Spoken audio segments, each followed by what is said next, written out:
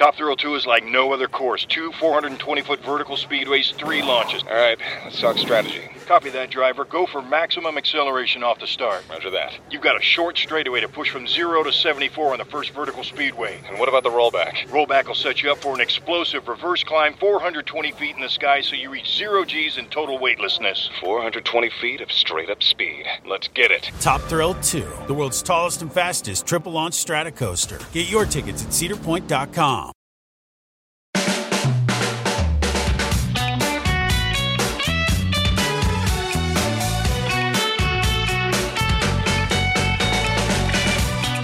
Hi, this is Pod Save the UK. I'm Coco Khan. I'm Nish Kumar. And on today's show, we're saving the UK from knife crime. We'll meet the man who has £200 million burning a hole in his pocket. That's money he's got from the government to find out what works and to actually put it into practice. John Yates will tell us his plans, and community worker and charity CEO Dr. Marcellus Baz will tell us what he thinks of them. Plus, has anybody seen Boris Johnson's notebooks? Anyone? They're almost certainly filled with drawings of penises. So, Nish, how are you doing? I saw you strolling into the studio with your Beyonce cap on. Oh, he's got it on. He's got it on. I'm wearing my Beyonce cap. Yes, I saw Beyonce on Monday. When you wear it, is it so that everyone knows you saw Beyonce? Yeah, if anything, it's too discreet. It just says Renaissance World Tour. I'd much rather it said I was in the presence of Beyonce. Yeah. I saw the Succession finale and Beyonce within 24 hours of each other. Wow. It was a real, it was a day of culture Monday for me. Are you feeling you must feel sort of emotionally drained after all of that. Well, I think the Succession finale, without giving away any spoilers, although if you've watched even a minute of the show, you'll know, bit of a downer.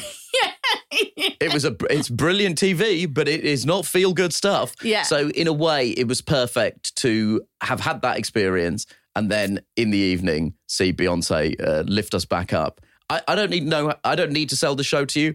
It's selling itself. But let me tell you, at one point, she flies around on a model horse. She literally flies around the Tottenham Hotspur Stadium. It's amazing how everyone who has in some way been touched by Beyonce, it is like hugely significant in their life. My other half, years ago, he was running a fashion magazine, and at the time, Beyonce was doing some fashion stuff. I think she had a perfume brand. And so as part of that, she was playing at Glastonbury, and she took a bunch of like fashion journalists and fashion people to Glastonbury. On her bus, on the front of the bus, just said Beyonce. Oh, and my so God. whenever she would drive up to a gate, well, not her, obviously the driver would go up to a gate. Although I do like the idea that Beyonce does her own driving. Yeah, they'd drive up to the gate and it would be like open sesame, but the word is Beyonce. And the gate's just open. And he talks about that all the time. Lives have been touched. Doors have been opened. Doors of perception by Beyonce. It was an extraordinary gig. I did cry when she sang River Deep Mountain High in tribute to Tina Turner. Yeah. She sort of opened with some piano ballads, which a friend of mine described as basically making the old white people feel okay before the big black gay disco began. Right. But yeah, it was a really amazing gig. And, nice to see some happy faces in the Tottenham Hotspur Stadium after, at best, a mixed season for the football club.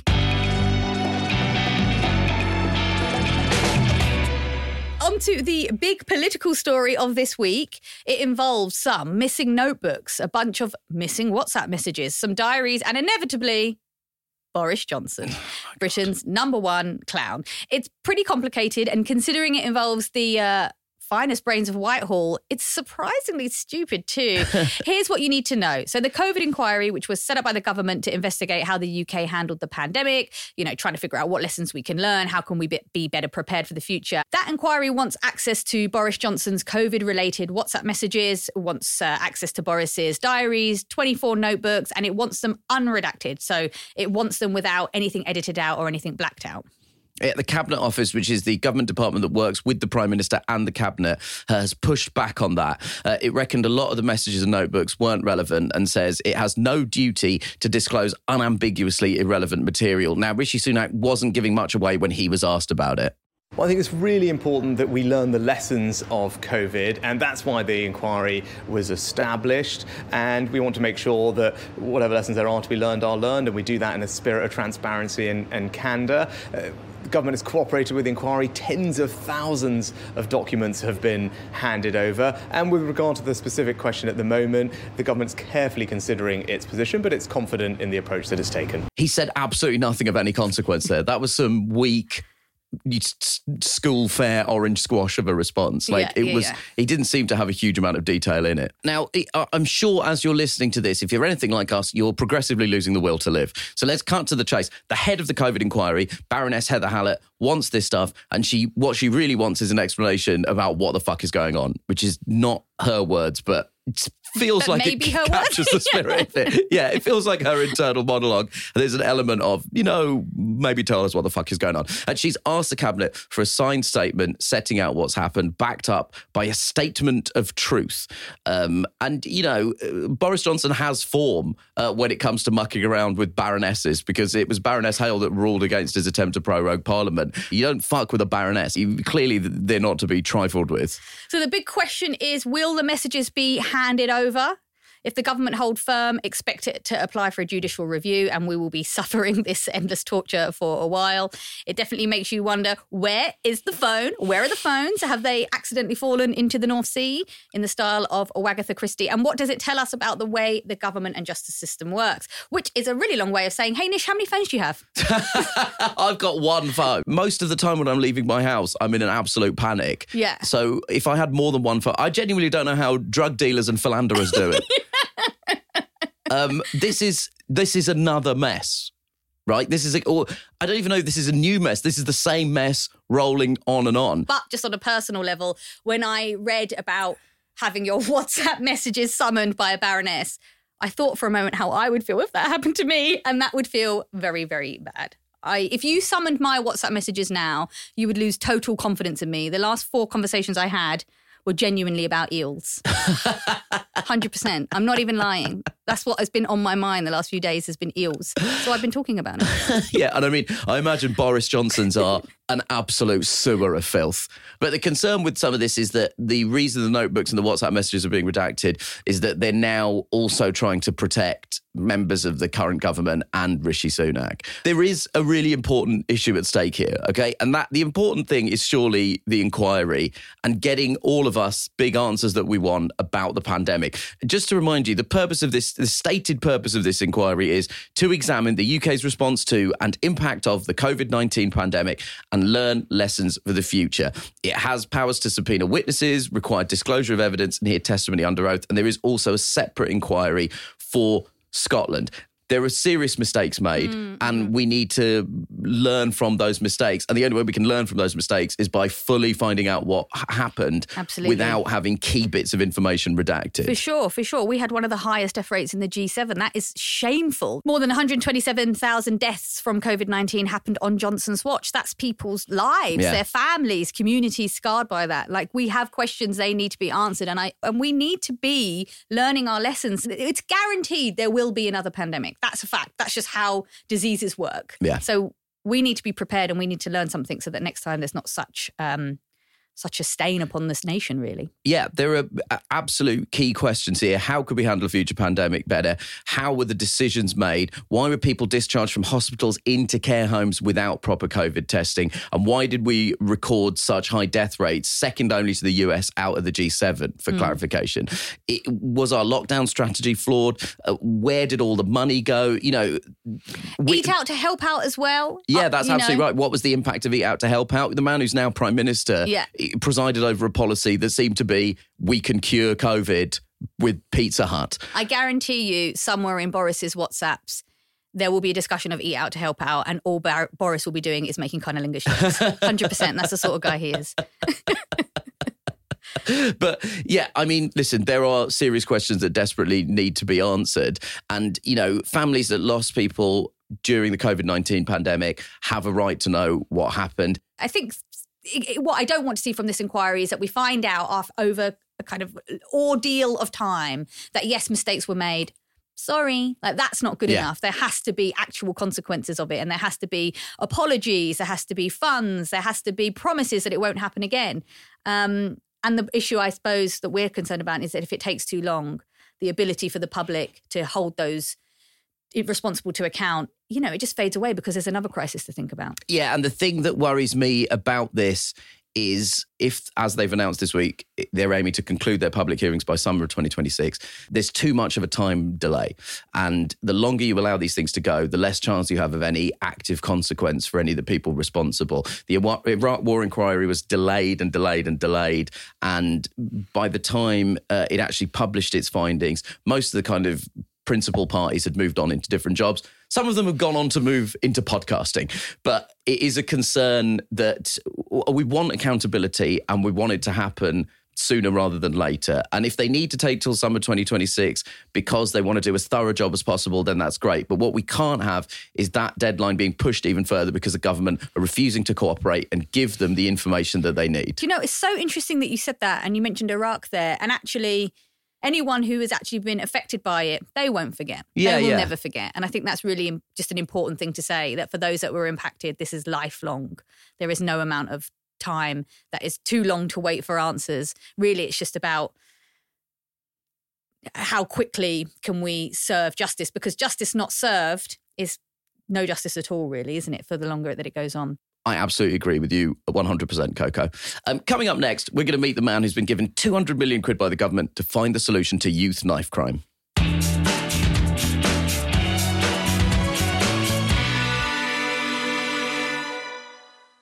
The New York Times calls BritBox the best of British telly. Stream acclaimed original series including Payback, starring Peter Mullen, Stonehouse, starring Matthew McFadden, and Archie, the Man Who Became Cary Grant, starring Jason Isaacs. Plus, discover powerful new series like Three Little Birds and the return of BAFTA-winning drama Time, starring Bella Ramsey, Tamra Lawrence, and Jodie Whittaker. Stream the best of British TV only on BritBox. Start a free trial at BritBox.com. NetCredit is here to say yes to a personal loan or line of credit when other lenders say no. Apply in minutes and get a decision as soon as the same day. Loans offered by NetCredit or lending partner banks and serviced by NetCredit. Application subject to review and approval. Learn more at netcredit.com/partners. NetCredit. Credit to the people.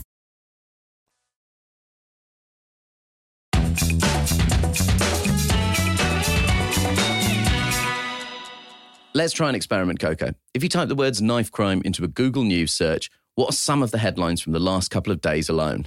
Well, as it happens, Nish, I have done precisely that. Southampton teenager charged after Thornhill knife attack. Machete and zombie hunting knife seized during a crackdown on knife crime in Wigan. Police see steep rise in people carrying knives in Norfolk. More than 350 knives recovered in Lancashire's West Division during knife crime crackdown. And 70 knives seized and dozens arrested in knife crime crackdown across West Midlands. Okay, that paints a picture of a countrywide problem. Here are some stats. There were 282 murders involving a knife or sharp instrument in England and Wales in the 12 months to March last year, which is the highest total since 1946. 99 of those people were aged under 25. 13 of them were aged under 16. All in all, police in England and Wales recorded nearly 50,000 knife-related offences last year up to December. Now, what if I were to tell you that we already know what works to drastically reduce knife crime? You'd be quite right to ask, why aren't we doing it? Well, evidence shows that to get results, you need a combination of mentoring, therapy, family support and policing in the areas where violence is high. It's a targeted, interventionist approach that has been adapted from a US model, used most famously in Boston in the mid-90s, where it led to what has been called the Boston ceasefire. Since then, it's been used in Glasgow, once known as the murder capital of Europe, where it's helped violent crime fall dramatically in the last 20 years, with murders falling by 90%. Well, we're thrilled to introduce you to John Yates, the Chief Executive of the Youth Endowment Fund, which is a £200 million 10-year government-backed initiative focused on tackling youth crime by supporting early interventions for young people at risk. John, welcome to the show. It's great to be here. Thanks for having me. Yeah, before we start having what is undoubtedly a very serious and important conversation, I have been given a very strange piece of information about you, and that is that you and I have something in common. You were a stand-up comedian? Yeah, well, you still are, though, I believe, a stand-up comedian, where I definitely am in the past tense. I don't know, John. There's a lot of people that don't consider what I do to be stand-up comedy. There's a lot of people that believe my views on knife crime probably deserve to be. So, snap. I was a very, I've spent a lot of my life setting up organisations that say you should fail fast. I failed fast at stand-up comedy. When did you do stand-up? I did we're talking, 10 gigs. We're Right, not okay. talking a large number. Enough to realise I'm not very good at this. I told my friends I was going to do it and they laughed at me. You can probably work out the end of this gag. Right. When I started doing it, that ended. And so I thought, maybe not for me. But it's one of those things like, so people have that thing they always want to do, and it's the thing I always wanted to do, and I did it. And I've done it, so I can stop. Yeah, you've done it. And what's great about it is that you've moved on. I do sometimes, I know a lot of comedians, and I'm not including myself in this. No one lost a cancer cure by me going into stand-up comedy. But I know some deeply smart stand-up comedians, and I often think, you really could be doing something better for humanity. I think for the good of humanity, it's good that I do what I do, which is sort of broad news shouting. But it is good that you stepped away from stand-up comedy because you're doing something I think I would consider to be much more worthwhile. I think definitely for my previous audiences, it's good I stepped away, and I hope it's good for wider society. Fingers crossed. So let's start with this headline figure, 200 million quid. Where's that money come from, and what's it going to do? Yeah, so let me lead with a thank you to everyone who ever paid taxes ever. And that is all of us. If you've ever bought anything, you've paid 5% VAT or something on something. Thank you very much indeed. It's money given to the charity I lead to do a really simple thing, which is, wouldn't it be great if we actually knew what really did reduce knife crime? So we didn't just guess. We didn't just get politicians going, I quite fancy this new idea, or why don't we try this, or people writing opinion pieces in the newspaper, and why don't we just use some science? So when it came to the pandemic, rather sensibly, someone said, why don't we test some vaccines rather than just give them to people? Yeah. Why don't we check if they work just in case they have a side effect? And so they ran tests, and that's what my charity does. We test things. So we'll fund different types of mentoring programs, different ways that police might act, different things that could happen in schools. But the aim isn't just to be a boffin. It's to let's actually save lives. 100 children lost their lives in this country over the last 4 years. I would like that to be closer to 0. And so let's work out what works. I think we now know a lot about what works. Yeah, so tell us. I understand there is something of a method that's developed. Yeah, there's quite a few things. I mean, I wish there was like one magic silver bullet. There's not, but there's a number of things that are pretty silvery that we ought to be doing more of. So the one of the ones that I am really passionate about is a program that was done in Glasgow. It's worked in Glasgow, it's worked in Malmo, it's worked in Chicago, and those are just the places that rhyme. But it's not been properly tried here in England and Wales. And it's a really simple program. It's called Focused Deterrence. The only complicated thing is the name, Focused Deterrence. And it's really simple. What you do is you work out who are the people who are most involved in violence in a city. And the thing about violence is it's really sticky. It tends to stick to a small number of people. It's not lots of people doing it. It's a small number of people. Who are those people? Then let's approach them. And to do that, the police need to work really closely with the community. Let's approach them and say, hey, would you like to change things? And most people involved in violence aren't having a great time. Their lives are not working well. Things are really pretty troubled. So then you make an offer and you say, would you like some support? And the way this was done in Glasgow is they brought a lot of young men in to a meeting, and they came to the meeting, and mothers spoke who had lost children at this meeting and said, this is what happened to my son. I would like things to change here. And a lot of those young men gulped and thought, I'd like something to change here. Yeah. And they were all given a little card with a number on and said, look, call this number if you want help. And people started to call the number. And then help was really genuinely provided. So people were given training, people were given therapy, people were given mentoring, people were helped with their housing, like proper serious help. Glasgow is so much safer. It's not perfect. It's not perfect, but Glasgow is so much safer now. And this programme was part of that answer. But we need it happening in more places. It's such an interesting holistic approach to dealing with knife crime. And I remember reading that one of the things that they tried to do was switch it from being a kind of criminal operation to treating it as a public health emergency. What does that mean in practical terms? Yeah. So people will often, who are really interested in this, say, oh, it's great, we're going to take a public health approach. The only problem is no one really knows always what they mean by public health approach. So what do I mean? I'm definitely guilty of someone who said we need to take a public health approach repeatedly and not fully known what I meant by that. So what we really mean is that, first of all, violence is actually quite contagious. You can catch it. You were talking about the pandemic earlier. If I'm a victim of violence, are more likely to be a perpetrator of violence. You respond violently to a violent situation. So that's the first thing. A bit like public health, things are catchy. Right. The second thing is when someone's ill, you can give them some medicine, but a vaccine is even better. Get in early.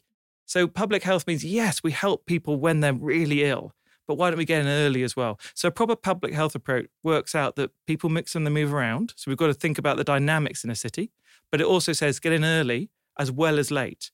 The mistake, I would say, is just to get in early. Right. We need to get in all the time, right? So we need to think most children who get involved in violence have suffered trauma quite early in their life. Let's get them therapy really early. Let's get them support to their parents. Let's get in early with that. A lot of children who commit violence have been arrested at least once. We mustn't write them off. We need to get mentors and support in there. So it's early and late to do it right. But it's not just thinking we lock people up and it's done. Am I right in thinking, though, that the profile of people who are involved with this particular kind of knife crime in Glasgow would be very different to, say, London or very different to Birmingham? How do you essentially customise this to those cities or to those communities? I think the people who get involved in violence are very much like me and you. We're all pretty similar as humans. 99% of our DNA is the same, right? But some pretty tough stuff tends to have happened to some of us. And so generally a lack of care and support and abuse from when you're very little, a society that feels like it doesn't care for you. And then the thing that most of all I'm struck by when I met people who've committed acts of violence is they feel like they don't matter. They feel like they have no mattering in society. And so that's pretty common in all the cities. Now, I'm not a big softie. I'm not saying, therefore, we just hug everyone and it's fine. Yeah. There need to be consequences. You can't just say, I don't matter, therefore I'll commit an act of violence. There have to be consequences. But that's the commonality. But of course, I'm not trying to be naive either. London, drugs are a big part of the violence. They're not such a big part historically in Glasgow. You can't be serious about thinking about violence in Glasgow without thinking about sectarianism. Yeah. You can't be serious about thinking about violence in London without thinking about race. Like, there are different contexts, and that's why the community, which just means us, right? Need to be involved as we think this stuff through. But the people are people and very similar. So I do want to bring in our next guest, but just very quickly, what are the 5 cities this is being trialled in England? Yeah, so we're going to be making it happen in Coventry, Wolverhampton, Nottingham, Leicester and Manchester. Can I just ask why those were chosen? Yeah, so there are 5 areas where there are issues with violence and there are people who want to make a difference. You can't... My biggest plea is we kind of know what works. What we need is adults to step up to try and make it happen. And in those places, people have stepped up and said, we want to make it happen. We know an adult who has also stepped up as well. Perfect segue to introduce... That was a genuinely brilliant segue. That was great, wasn't it? I was sat here being like, man, that is broadcasting. That is broadcasting. Seamless. Glided along like a duck. So please can we introduce Dr. Marcellus Baz. He's the founder and CEO of Switch Up. It supports young people away from crime in Nottinghamshire, which is one of the places John's programme is running. Hello. I'm going to say Baz. Hello, guys. Privileged to be on board and thank you for having me. So I know you've been on a long journey yourself with both your organisation and just individually. I'd love to hear your story. How did you get into this line of work? Yeah, I was one of those young people. I come from a very deprived area. There was a lot of poverty. I seen a lot of domestic violence. I was quite desensitized to violence, really. I was dyslexic, so the school conventional environment wasn't right for me. And you can't sit down and learn maths and English when you think that there's domestic violence going on at home. You know what I mean? Your mind's all over the place. So what happens is then you don't want to come home, and I didn't want to go home. So my primary attachment shifted from my mom, and, my dad wasn't really around much, but, and then once my primary attachment shifted from my mum, it went to people who I thought cared about me. People who were selling drugs, driving nice cars, wearing nice clothes. And before you know it, they pull you into that kind of world. And that world, the natural currency for that is violence. It's scary because at first it's exciting and it's glamorous to think, oh yeah, I'm hanging around with these guys and being part of it. And then before you know it, you get pulled into crime. And then when I got pulled into crime, I seen, people very close to me murdered. One of them, was murdered in front of me, landed in my arms. I witnessed that. So when you go through trauma, right, that trauma manifests into toxic behaviors like risk-taking behavior, self-harm, violent outbursts, all various substance misuse. So you can go into all various different things.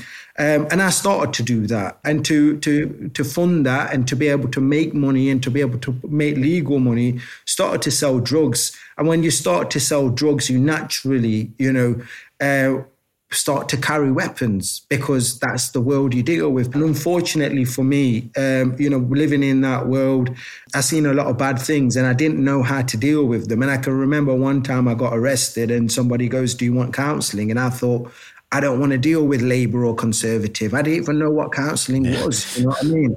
So from there, I ended up boxing, and boxing was great for me because it helped me self-medicate in a positive way rather than using substances. But then what really changed it for me is I got stabbed. I got stabbed by somebody, and I was dead for just under a minute, and I got brought back, and I thought, you know what, I've got to do something. Cut a long story short, I went into volunteering. I had the challenge of trying to find employment, getting knocked back, isolated and ostracized from society. And I was suicidal, and then what happened is I went back into college, and then I went and eventually got a job from volunteering. Somebody put a good word in, and I got a job at a sports centre. And when I was at that sports centre, I was seeing young people like me that were really ostracized from society, coming from dysfunctional families, traumatized, absolutely ideal to be groomed into radicalization or criminality. So I thought, I got to create an environment to help them, like an environment that saved me. And that's where I developed, and I dissected my own past experience. I dissected the experiences of people who are no longer here, who are dead or in prison or still on substances or in dead-end jobs. Baz, I've read that Switch Up has a 5 pillars model. What does that actually mean? So the first part is your hierarchy of needs. Have they got food? Have they got roof? Have they got someone to talk to? The next is your beliefs and perceptions, because if you believe that someone's going to upset you and you're going to stab them, because knives don't kill people, people kill people, So if you actually believe that you can do that, then we've got to challenge them beliefs. And that's what we do. Then the third part is therapy and support. The fourth part is skills and training. And then you place them in employment and help them become a law-abiding, tax-paying citizen, because a lot of the time we went into crime because we couldn't find a job, nobody would give us a job, and we couldn't make money to put food on the table. So that's what the story is in a nutshell, but I could go on for honestly, ages. First of all, what an amazing story. Yeah. Absolute big up, man. That was inspirational. So glad that people like you are upon this earth. I wanted to ask you a question, and maybe, John, you could also help me answer this. I think sometimes with issues like this, people want to see a result immediately, right? But, what Baz was describing there, that's like a really long time you're with each one of those cases, right? So how long will it be, or do we expect to see the change? I think it depends what change we're looking for. We're all work in progress, aren't we, right? I mean, how long did it take me to start getting into, fitness? About a decade, right? Yeah. How long did it take me to learn math? We all take time to get where we're going in life. And most of us never get where we're going. But you can do things that within 6 months can reduce the likelihood someone's going to carry a knife or someone's going to use a knife. Proper high quality mentoring. A lot of the children that Baz is working with that I'm worried about, they don't have adults who they trust. They don't have, so where are they getting their advice from? They're getting their advice from other children. I've got children, they're rubbish at advice. They need adults. And you can see a change that could save a life within a few months. But we need to keep working and supporting children, just as all of us as parents know. Yeah. Baz, what do you think? Okay, just to answer your question, I think that's exactly what we need to be looking at, because, you can't just say someone's going to change in 3 months, because when we bring people in and they're referred to us through statutory organisations, we'll do an assessment with them, we'll do an information gathering process, and then we'll look at their complex needs and traumas, whether it's really ingrained traumas. We know we're seeing a lot of the results now, the chickens are kind of coming home to roost from the time when kids were having kids, and them kids were then being traumatized because the parents weren't, ready to kind of bring them up.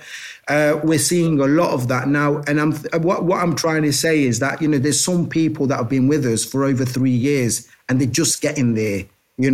And some people might just go through the program within 3 months and completely transition and actually get into work and keep that. So I think we need to develop programs that can work with that individual. Otherwise, what we're doing is taking them to a halfway point and then dropping them off a cliff again, So, and that can kind of re-traumatize people as well. And unfortunately, a lot of services are doing that. They're putting a service that is one shoe fits all, where you might catch quite a few people and help quite a few people, which is great. But if you really want to help people, we need to not just look at the symptoms, but really address the root issues. Right. And I mean, look, we're a politics podcast. Like, something we're always thinking about is like, where is politics' place in this? Like, isn't there an argument to say that also, as part of our work, we should be trying to clamp down on poverty, trying to improve domestic violence services so that children don't have to live in homes like that? It's all kind of joined up. I know both of you have experience actually working with politicians. Why has this taken so long to get off the ground? The Glasgow model has been sort of around for quite a few years now. Why has there not necessarily been more of a will to roll something out that we can show works? So when you last voted, what issues were you thinking about? And I think a lot of us don't think enough about the fact that you can seriously reduce violence. Yeah. Like we sort of think, it's just there. It's just the way it is. That's just the way. It's just not. So if you go back 20 years, violence was almost double the level that it is now. Violence falls. We can bring it down. So first of all, the public, those of us listening, this can change. I believe it can change, and vote on the basis of who can change it. That will start to change things. The second thing is a lot of people in power don't have this as their number one priority. And I sympathise with some of that. So look, big thing we need to do, therapy. Children who are arrested, who are likely to commit violence, need therapy. Who has the budget for therapy? It's the health secretary. Is reducing knife crime the number one priority of a health secretary? No. But we've got to somehow get it higher up the list. So that's the second thing. It's not always people's priority. The third and final thing is sometimes the solutions aren't things people expect. So some of us are like predisposed to, all I want to hear about is enforcement and how you're going to arrest your way. Some of us want to hear, all I want to hear about is soft kindness and trauma-informed training. That's all I want to hear about. The truth is you kind of need a bit of both. And actually you need to make sure we're really providing great mentoring, great therapy, but also putting police in the right places, being properly trained, matters. And most people will say to me, John, I love half of what you say, but I don't like the other half. Right. But the truth is we do need a bit of both. And sometimes that stops it being taken on board by people who really care about this stuff. Baz, can I ask you, I mean, you talked about your own experience with the police, and I'm sure some of the cases you deal with have experiences with the police. What do you feel the police's role needs to be in this? I could imagine that the resistance from some sections of the public would say, yeah, but we as victims, don't we have a right to see punishments, to see imprisonment, to see these things? Or is that just circulating, perpetuating the violence? I think this issue is a lot bigger than what you're talking about. I think when you come down to politics, right? Yeah, I think a lot of this sits with them. Look at all the youth service cuts. They say we need to get kids off the street, but where do you take them? CAMS for young people, therapy, what John's talking about, 2 years waiting list. Families are absolutely distraught. The cost of living crisis, the fact that, people were being abused in households during the pandemic and couldn't ask for help because they were locked down are coming out now, and there's a whole can of worms coming out, So when you're starting to look at this, right, the bigger picture is, okay, we're going to be putting people in prison. But what happens is a big waiting list, right? So one of the things is that people are waiting for a couple of years just to be heard. The judicial system is congested. So that's then affecting people's mental health. I've known people committing suicide because they don't know whether they're being locked up or they're going to be spending time with their families, what's going to happen. And it's been going on and on and on. Then you go into prisons, right? And we need to look at the rehabilitation structure within prison. And then we need to look at the resettlement structure when they come out of prison, how we reintegrate them back into their communities and back into employment. That's a big segment that's missing. A lot of people are being released and coming out of prison. They haven't even got a home to go to. So what are they going to do? They're going to turn back to reoffending again. Short-term prison sentences is another thing. You've got somebody who's got a job, who has got a house. They might go in for 6 months. They lose their job. They lose their house. During the pandemic, you're locked up for 23 hours. So they start using substances just to get some sort of sanity in this little room. And then they come out jobless, homeless, and hooked on substances. So there's a bigger issue to think about. And going back to your point about police, I think police need to take a balanced approach. Like John says, there has to be some arrests and sending people to prison, but with a better rehabilitation structure there. But also they've got to do that prevention and early intervention and bringing and making cultural relationships, looking at that cultural competency in making relationships with diverse communities and actually being a role model, being some sort of organization that young people like us don't look at and get traumatized by, that they've just kicked down our doors and they've just stomped through the house and hurt dad or something like that. We've got to look at the whole bigger picture. Can I give you a really practical thing, just building on Baz's point? Yeah. So, most people will vote for something called a police and crime commissioner. And if we're honest, how many of us actually know what the name of our police and crime commissioner is? I'm not sure I do, right? And I work in this field. Right. When you get to vote next in that police and crime commissioner, I'd love you. Write a letter, write something to that person and ask them 2 questions. 1, when a child gets arrested, what support do they get? Because we know those are the children who really need support. What support are you getting? Because these people have budgets to support those children. What support's being given? Secondly, do you make sure the police actually spend time and get to know people in the area where violence is high? Or do you just send them where your local councillors make a load of noise? Because they ought to be where they're needed. 2 questions. Do you send police where they're needed? And do you actually get support to children who are arrested? That's something everyone could do. And the evidence is really clear that will make your neighbourhood safer. But it's just often not happening.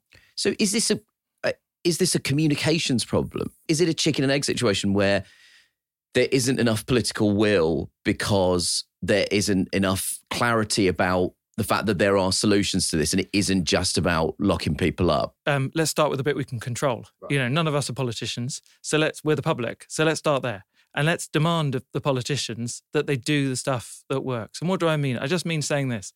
We don't want to be tough on crime. We don't want to be stuffed on crime. We want to be smart on crime. Yeah. That's what we want. And then someone goes, it's very complicated. It sounds very complicated. Okay, let me make it simple. Mentoring works. Is there mentoring for every child who's been arrested in this country? No. Therapy works. Is there therapy offered for every child who's had a properly traumatic, abusive experience in this country? No. Putting police in the areas where they're really needed and to get to know local people works. Is it happening? No. 3 things. We could all ask for those things. And they're based on the evidence. But I don't go to hospital and go, I want the tough medicine. I prefer the soft medicine. Yeah. We go, I kind of like the medicine that works. Yeah. And let's ask for the same thing when it comes to keeping our neighbourhood safe. Yeah. I just want to quickly say, first of all, thank you both so much for joining us. It does sound like there's a lot of shared aims between the two of you and shared senses of how those approaches can work. Is there scope for both your organisations to be working together in the next few years? Oh, I hope so.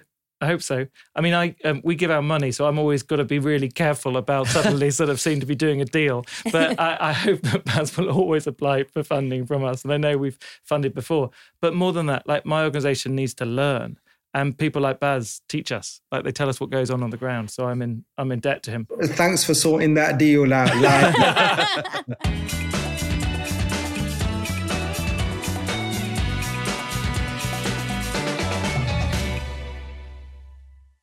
NetCredit is here to say yes to a personal loan or line of credit when other lenders say no. Apply in minutes and get a decision as soon as the same day. Loans offered by NetCredit or lending partner banks and serviced by NetCredit. Application subject to review and approval. Learn more at netcredit.com/partners. NetCredit. Credit to the people.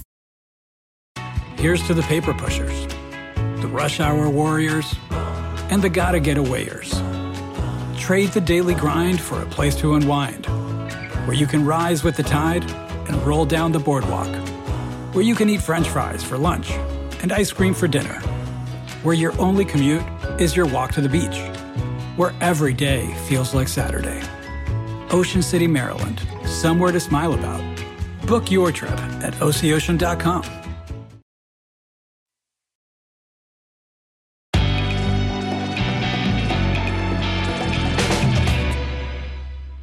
Okay, it's time for our heroes and villains, and we are reverting back to type this week with Coco being all sunshine and optimism and revealing the hero of the week, and me exposing my cold, dark heart to the listenership. So I'll start. My villain of the week is the post office.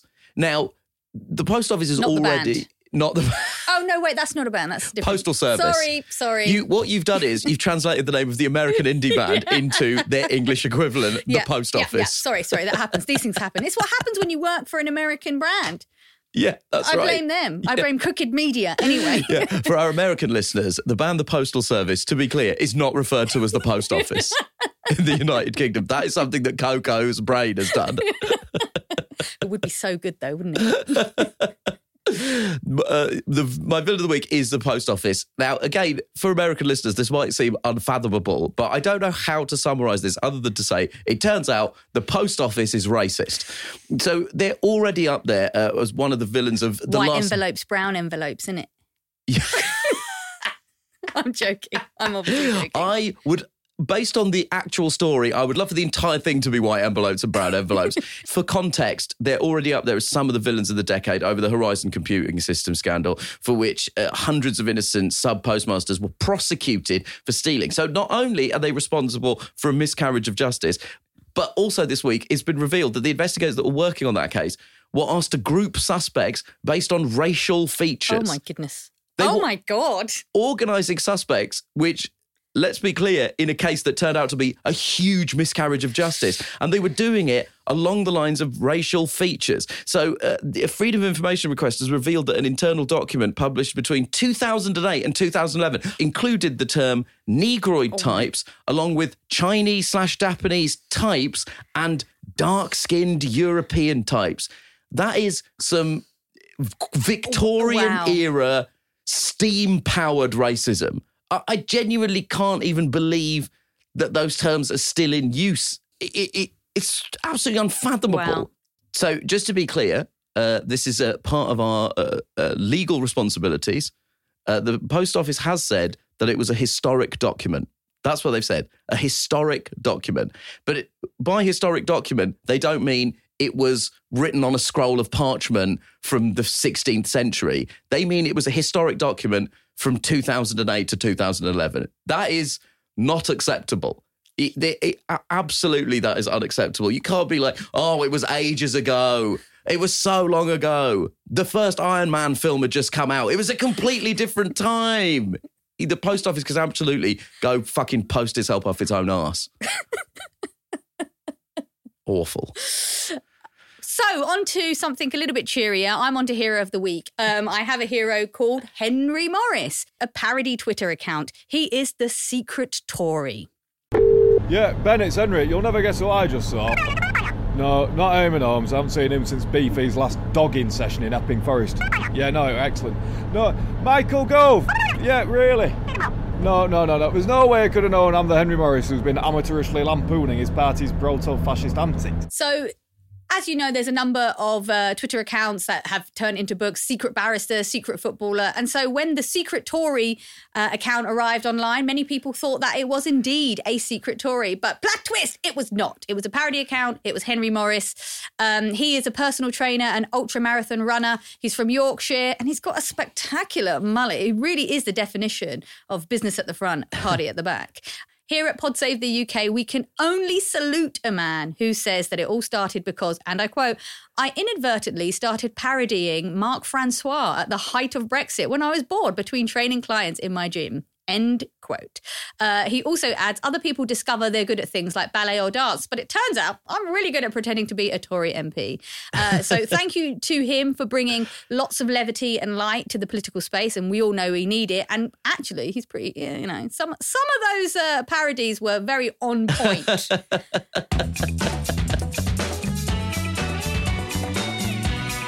Okay, now we've got some news of an exciting new element to the podcast. We are offering our services, aren't we, Coco, to be your political agony aunt and uncle. I'm actually feeling very triggered by this. Why? Well, because I consider myself too young to be an auntie. I've got terrible news for you, Coco.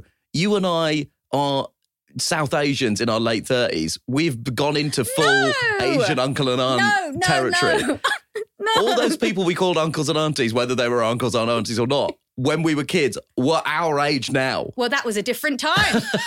That was a different time. It was 2008. Iron Man was out. It was a different time. I'm not really ready to be Auntie Coco. I'm literally about to become an uncle. Oh, really? In a matter of days. Okay. So I'm fully making that transition. Okay, Uncle Nish, here he is. What does Uncle Nish bring? Samosas, what Uncle Nish, good vibes, bad advice? What Uncle Nish brings is a lot of good advice based on bad decisions. Well, anyway, how bad could it possibly be? So please do write in with any political-related dilemmas, problems, conundrums, and Auntie Coco and Uncle Nish will try and offer up some advice. So we've actually had our first conundrum from Ava. So she writes to say, I've been listening to the podcast and I thought you might be able to help me convince my friends to vote when they are able to. I'm 17, I'm a born and bred Scouser. Our city is famously anti-conservative and generally quite passionate about politics, especially local politics. This is why I was shocked when my friends confessed they wouldn't vote and that their parents don't vote either. I need your help because I seem to be unable to change their mind on the importance of voting, especially in local elections. It takes one look to see what damage was done to our city in the 80s by she who shall not be named, she who shares a name with a cider brand, and the underfunding as a result of our poorly elected governments that is still a symptom of our suffering today. Would you be able to give us some advice on how I could change their mind? Okay, Uncle Nish. You first. Well, first of all, Ava, thank you so much for writing in, and thanks for listening. I'm thrilled that we've got Gen Z listeners. Yes. Oh my God, that's so exciting. Listen, this is going to be so how do you do fellow kids this moment now, isn't it? I can feel it in my waters. I'm not even going to attempt. No one needs to hear me malappropriate slang from TikTok. Like, that's the absolute last thing anyone needs. The thing that I would say, Ava, the thing that I always say to people who are younger than me, but also a lot of people my age who are feeling apathetic about politics is the problem in this country is that there are a lot of issues like taxation of rich people, rights for LGBTQIA people, women's rights, ethnic minority rights. There's a huge number of issues that the majority of the public sit on the progressive side of, I would say. However, that doesn't tend to get reflected in the way that our parties govern themselves. And part of the reason for that is the people who vote are generally older and generally a group of people that have somewhat swung a bit more conservative, right? And so because of that, there is a kind of sense that a very small number of people are dictating the entire tone of political conversations in this country because they are seen to be the only group that matters. So this country has basically drifted into becoming a gerontocracy, like a country specifically run for old people, and a lot of whom share similar values. Not even like cool old people like the bloke from Glastonbury. I'm talking about the angry old Daily Mail readers. And the reason that things have shifted in that direction is they turn out to vote. Yeah. So if you want to change policy, we have got to start turning out to vote. People our age and people your age, Ava, have got to start turning out to vote and make ourselves into a significant electoral bloc and force the political parties to tailor policies to our generation's values and our generation's interests. We've got to make ourselves, and I'm speaking for basically everyone 40 and downwards, we've got to make ourselves matter to these people. And the way we do that is by voting. We can change things if we participate and we force them to pay some fucking attention to us. And if you successfully get your mates to do it, Nish will do you a cameo. Yeah, I will. Yeah, that's bribery. I don't know. I'm not sure how much a cameo from me is going to mean. I mean, Ava is from Liverpool, so we could maybe try and blur it so it looks like I'm Mo Salah, but I don't think otherwise that's going to be particularly meaningful. What an awful cameo moment, being like, oh, look, it's Mo Salah. Oh no, it's not. It's that man. Yeah. It's that man again.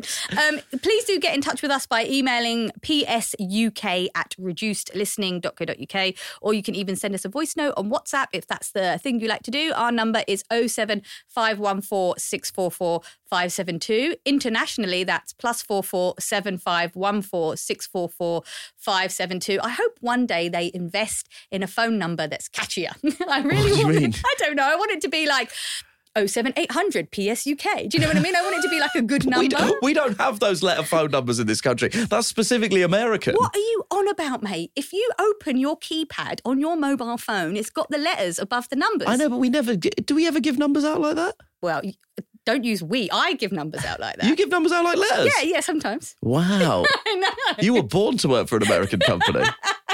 But on the subject of voice notes, Matthew in York is threatening to send us one. And he says, hi, Nish and Coco, is it appropriate to use this number to send a voice memo of a whole minute of screaming into the void in response to everything that's going on to this country? Cheers! Listen, if that's what you need to do, Matthew, then go for it. If you need to scream into the void, then by all means. And I say that confidently as the person who is not in charge of listening to the WhatsApp voice memos. I say that confidently, knowing it's going to be one of our long-suffering producers who's going to have to open a week's worth of people just yelling and screaming. I imagine a blizzard of obscenities into the WhatsApp. Maybe we can make something from it. We can do like a montage of screams. Do you want to do a dance mix of people screaming into the void? We can do it so it's like to imagine, like they did in the pandemic. Imagine that viral video, the celebrities. Well, the video that immediately made everyone immediately angrier. The one video that somehow made the pandemic worse. Yeah, but imagine it, but with screams. I just think that's really fitting. Anyway, whatever. Please sign me onto your record labels. I have great ideas. If you are new to the show, though, remember to hit follow on your app, and you'll get every new episode every week as soon as it drops. Thanks, Matthew, and thanks, Ava, for contacting us. We'll see you next week. Pod Save the UK is a reduced listening production for Crooked Media. Thanks to senior producer Musty Aziz and digital producer Alex Bishop. Video editing was by David Kaplowitz, and the music is by Vasilis Fotopoulos. And thanks to our engineer, DJ David Degahi. The executive producers are Louise Cotton, Dan Jackson, and Madeline Herringer. Watch us on the Pod Save the World YouTube, follow us on Twitter and Instagram at Pod Save the UK. And hit subscribe for new shows every Thursday on Spotify, Amazon, or Apple, or wherever you get your podcasts.